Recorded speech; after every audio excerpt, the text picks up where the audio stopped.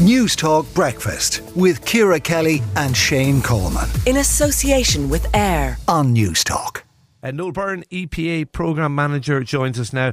Noel, the EPA's Domestic Wastewater Treatment Systems Inspection Report, it sounds like a very technical report, but basically it's about where our poo is going at the moment. Sorry to be crude about it.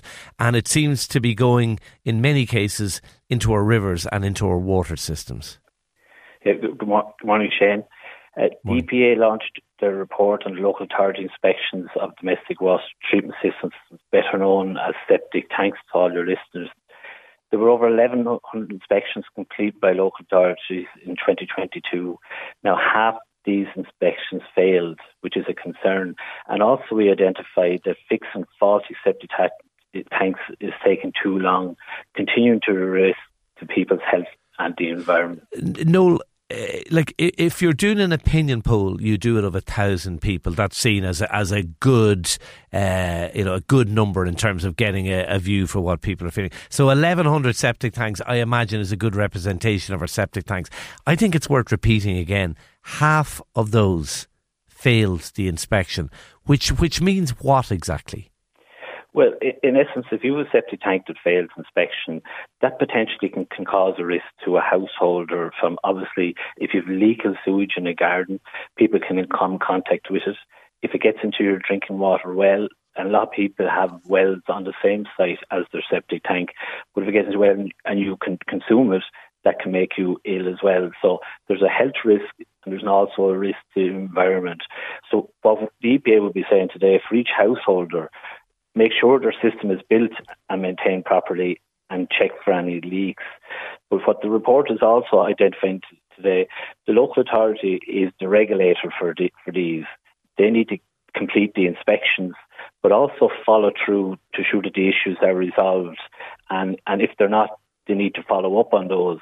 And in particular, the EPA report identified that there was 550 septic tanks that haven't been fixed for greater than 2 years, and some of those... Hang on a second, Noel. So people have been told your septic tank is leaking into the ecosystem, and 2 years later, that remains unfixed.